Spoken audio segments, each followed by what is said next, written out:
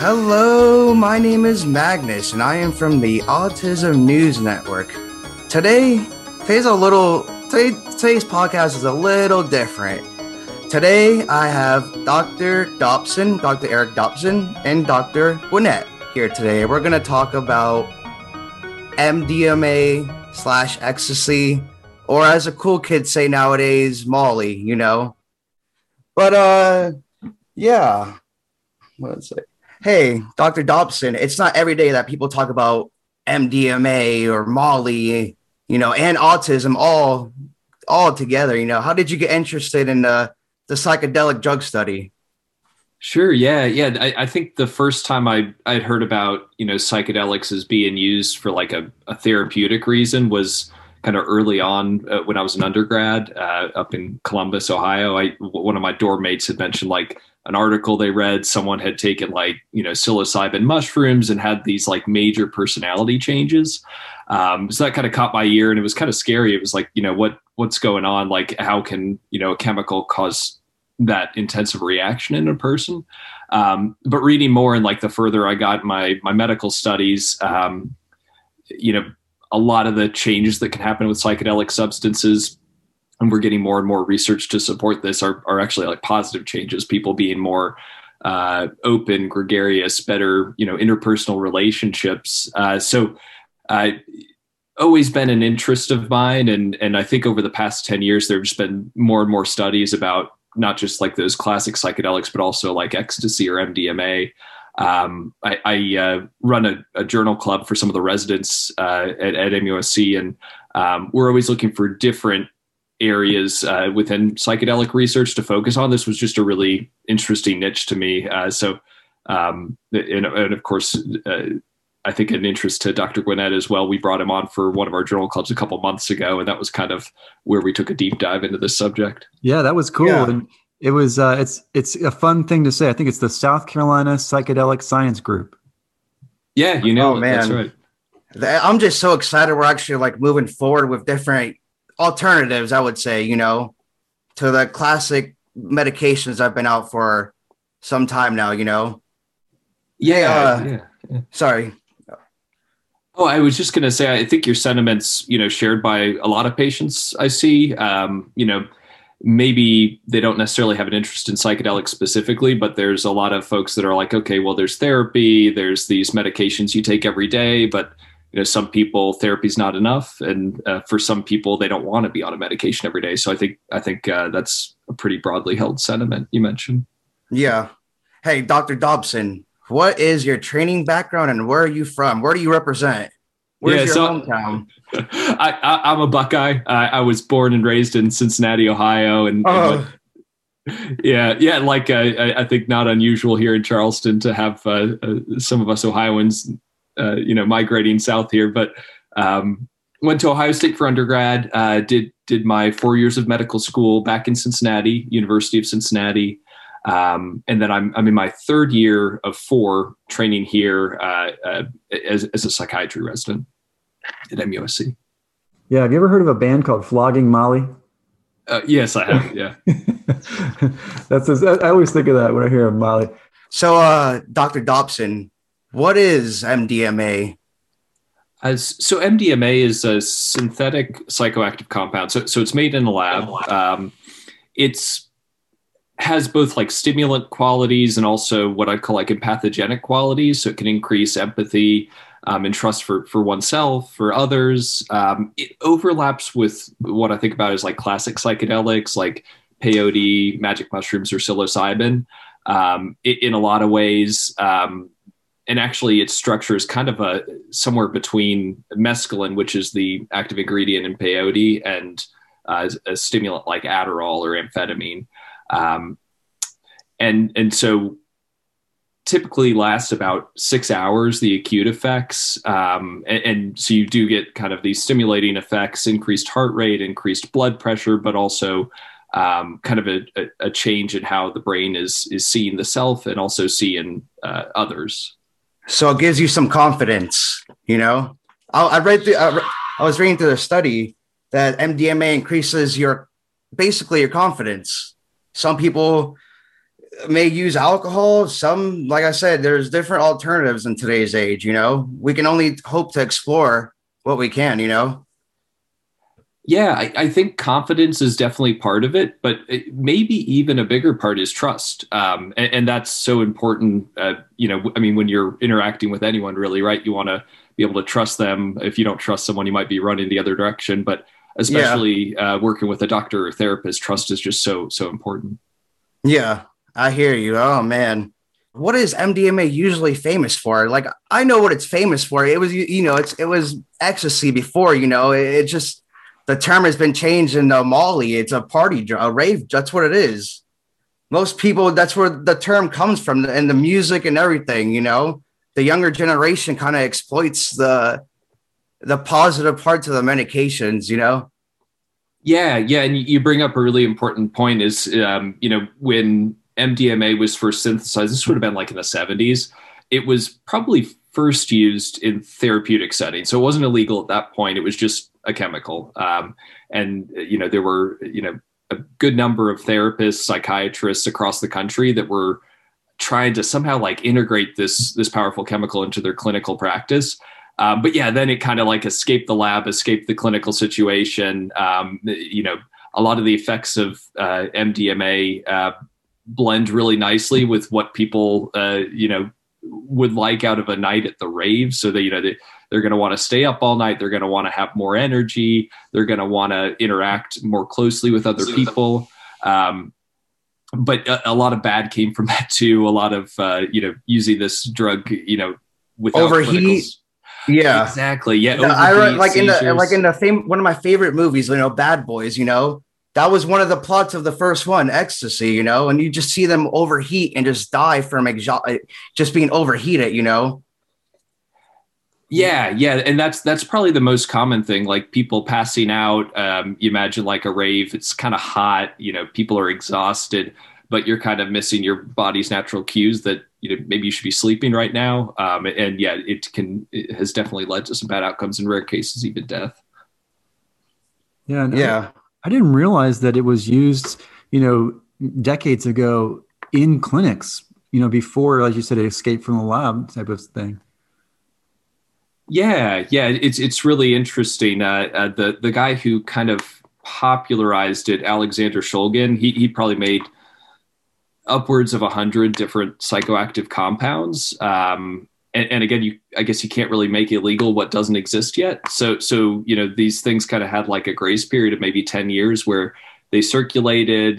There were kind of like these networks of different therapists and psychiatrists that would share this drug that was being used as a medication, and it was kind of like the Wild West. I mean, it was being used, not just by one or two therapists, but by a lot of them. Really interesting. Yeah, that kind of built on earlier kind of psychedelic assisted psychotherapy, in the 60s. That was mostly used in like the hippie movement. Hippies, the hippie movement. We'll just call it as it is, Right, and that was a good 20 years before ecstasy was big. So this was kind of like a second wave of psychedelic assisted psychotherapy with MDMA. Yeah, and I think this is getting into a really important point we're probably going to touch on later, is that that something originates in the lab, in the clinics, then it kind of escapes from the lab, and then 28 days later or whatever, you've got people using doses that are maybe multiple of what is, tried, in research settings. And they're using it, like you said, not reading their body's cues, not monitoring vital signs, not monitoring fluids. And then, certainly things can go south from there. So the study we're going to talk about later, they're really paying a lot of attention to dosage, the administration, medical support, observation, psychiatric observation. So that's, I think, something really important to point out to the audience as we proceed on our discussion. Yes. Actually, my next question is, how is this drug made? Like the whole procedure of just trying to get it going, Yeah, really good question. And interestingly, the specific chemical that was used for this study, this is I think it was 2018 Danforth study, probably was synthesized in 1985. So, at a lab in Purdue. David Nichols was the guy who synthesized kind of this original batch of MDMA. And it was probably a lot easier to synthesize before 1985, because after that it was Schedule 1. It was a controlled substance. So there was this supply that was created. It was relatively stable, relatively pure. It was being used in a lot of phase 1, like this study, in phase 2 clinical trials.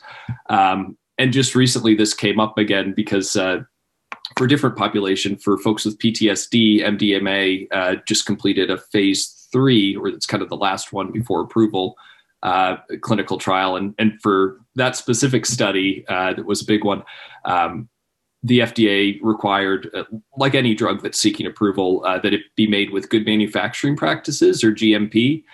So the folks sponsoring the trial had to find a lab that, both was okay synthesizing a Schedule 1 drug, legally could synthesize a Schedule 1 drug, which requires a special license, and then could do it up to the standards of the FDA. And so it was like a years long search to find, a lab that would do this. They ultimately did find one. But that's all happening after this study. This one, I think, as best as I could tell, was from this batch that was way back from 1985. Oh, wow. So it's been some time now. So why are you doing a study? What are you looking to get out of it? How can this help individuals with autism? Yeah. So, I mean, that's the big question, right? Like, why do the study in the first place? And I think what MDMA brings to psychiatry is really a few different things, but the biggest part of it is just increasing that trust and alliance that happens between a patient and a therapist. And so, especially when you're talking about something like social anxiety in someone with autism, that can be a barrier that's kind of hard to overcome. It can be hard to form that connection with a therapist. I mean, the whole point that, a person with social anxieties in treatment is to get over their anxiety about being around other people. So this is kind of like a huge catalyst for building that trust rapidly, and then kind of unlocking social skills and decreasing social anxiety from there. One of the problems with myself is we can't be around, people. We end up losing them as friends, because of what we say. We just don't think before we say it. That's just me, but yeah, definitely. It's the anxiety that gets to me. Yeah. And I would imagine, part of that, it leads to kind of less trust of other people, or maybe even less trust of yourself. If you run into times where you're like, oh, darn, I wish I wouldn't have said that. And people with social anxiety can be kind of like hypercritical of themselves. They can really get down on themselves too much, and that can kind of lead to kind of an unhealthy place for a lot of people. Oh yeah. So yeah, it's so true. And Magnus, something I picked up, like in our Autism News Network group, like this morning on our group meeting, we had legitimately 15 participants, And yeah. They all are adults with autism. And we're trying to make that a cohesive group. And sometimes it can be challenging when everyone in the room has significant anxiety and autism symptoms. So that the default is that group is going to be pulled apart, by the social deficits and the communication deficits. And as you mentioned, Magnus, yourself, that the Autism News Network is a program, but more than that, it's a community, right? So we're actually trying to overcome the social anxiety and the social deficits every day and stick together. Yep. This is one of the good things, one of the many great things. So, Dr. Dobson, what are the risks with this drug? Just as I know there are risks for anything in life, but what are the risks for this one? Yeah. So MDMA is, I would say, a reasonably safe medication, as best as we can tell from the trial so far, in a very controlled environment. But even in that environment, like Dr. Gwynette, I think, mentioned earlier, there's a lot of monitoring that takes place. So it's a stimulant. It can increase heart rate, blood pressure, body temperature, and those things were all monitored throughout the trial. And this trial, I think it's kind of in the fine print there, but they excluded a lot of people with medical problems. They excluded folks with diabetes, glaucoma, high blood pressure, history of seizures, liver disease, and then not just physical problems, but also either family history of psychiatric problems or personal history. So, they excluded folks with relatives with bipolar disorder or schizophrenia, folks with dissociative identity, eating disorders, suicidal thoughts.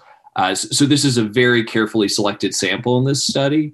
And then when we're talking about, outside of this clinical setting, all those risks are just amplified. You mentioned earlier this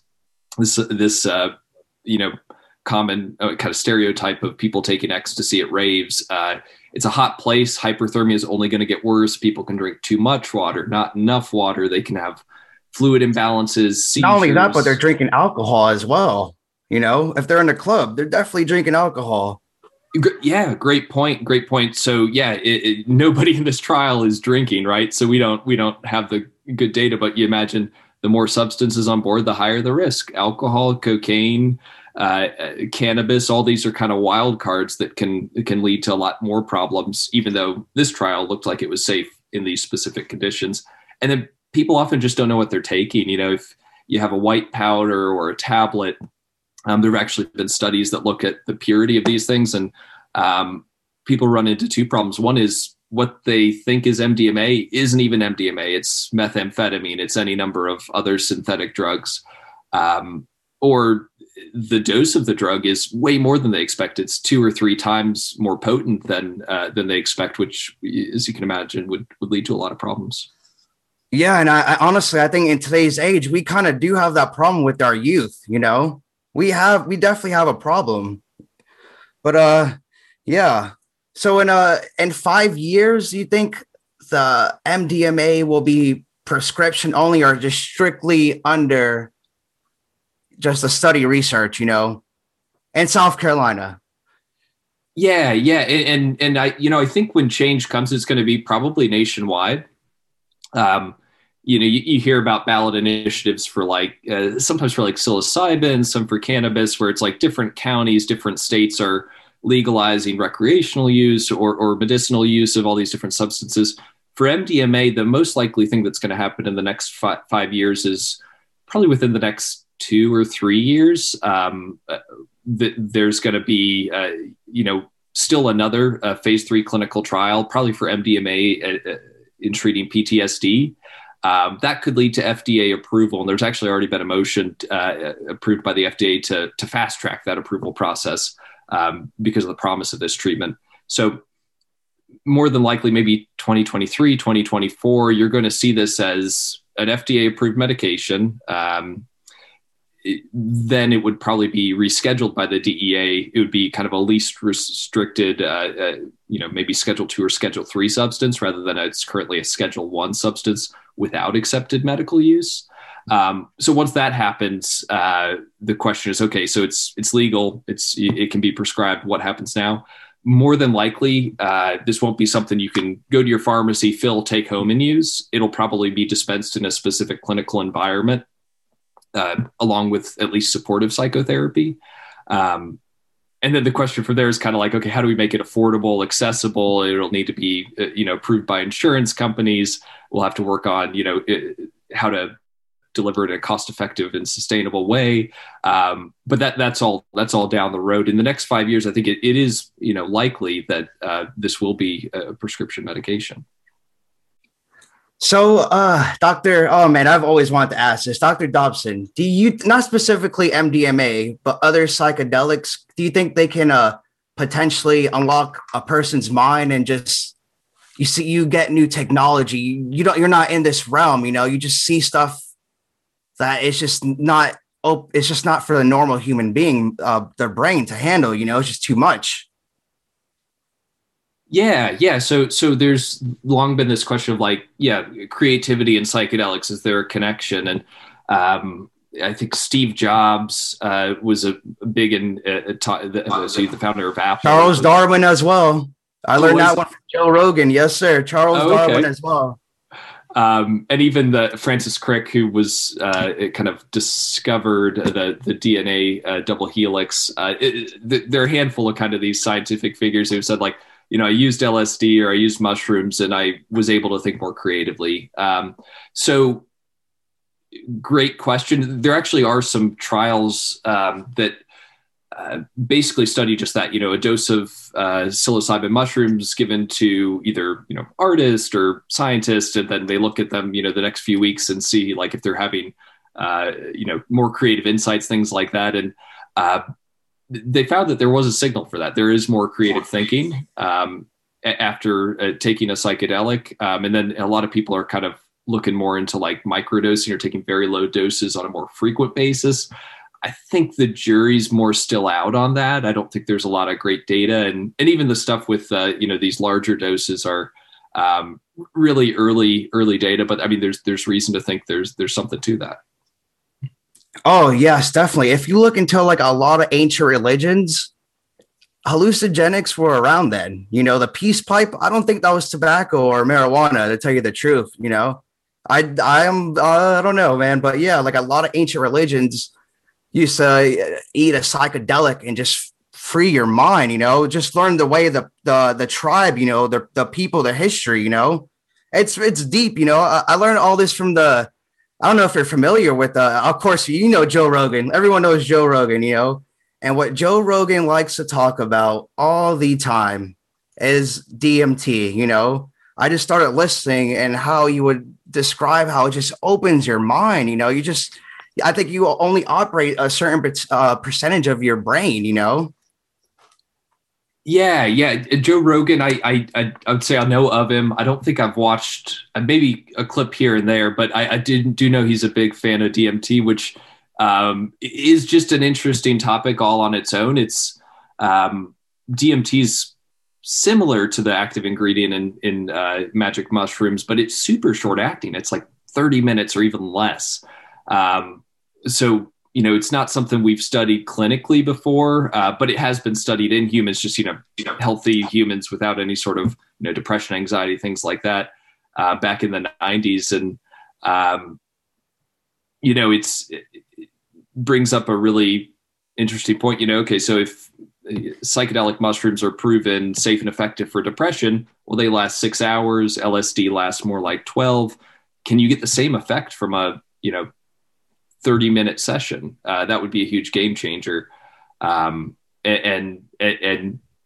yeah, can it unlock your mind? There's getting to be more and more kind of like neuroimaging research to show, okay, what does that mean? Unlock your mind. What's actually going on in the brain?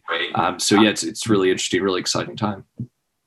I just feel like if you give the proper, just the right person, they're going to unlock some new technology or some time traveling, some real like actual like time. We have some time travelers, Yeah.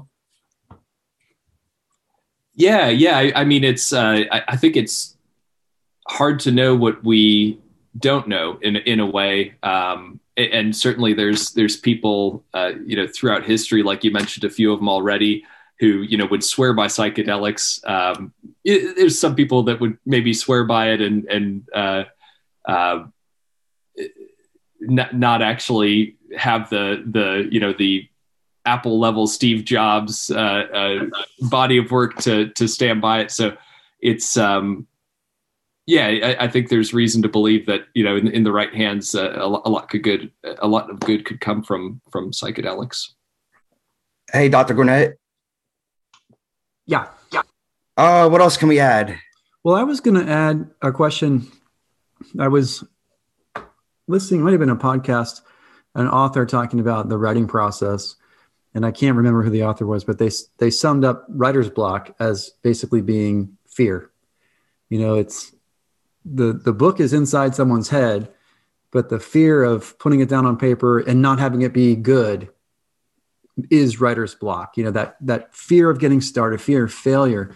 And I wonder sometimes with social anxiety, because that can be so common, in people with social anxiety, if agents, like MDMA, might remove a bit of the anxiety and increase the trust just enough so that it can unlock, as you said, Magnus, unlock skills and talents that are unlock your full potential. Yeah. And Dr. Gwynette, I don't know if you noticed, but my previous doctor to you was Dr. McLeod.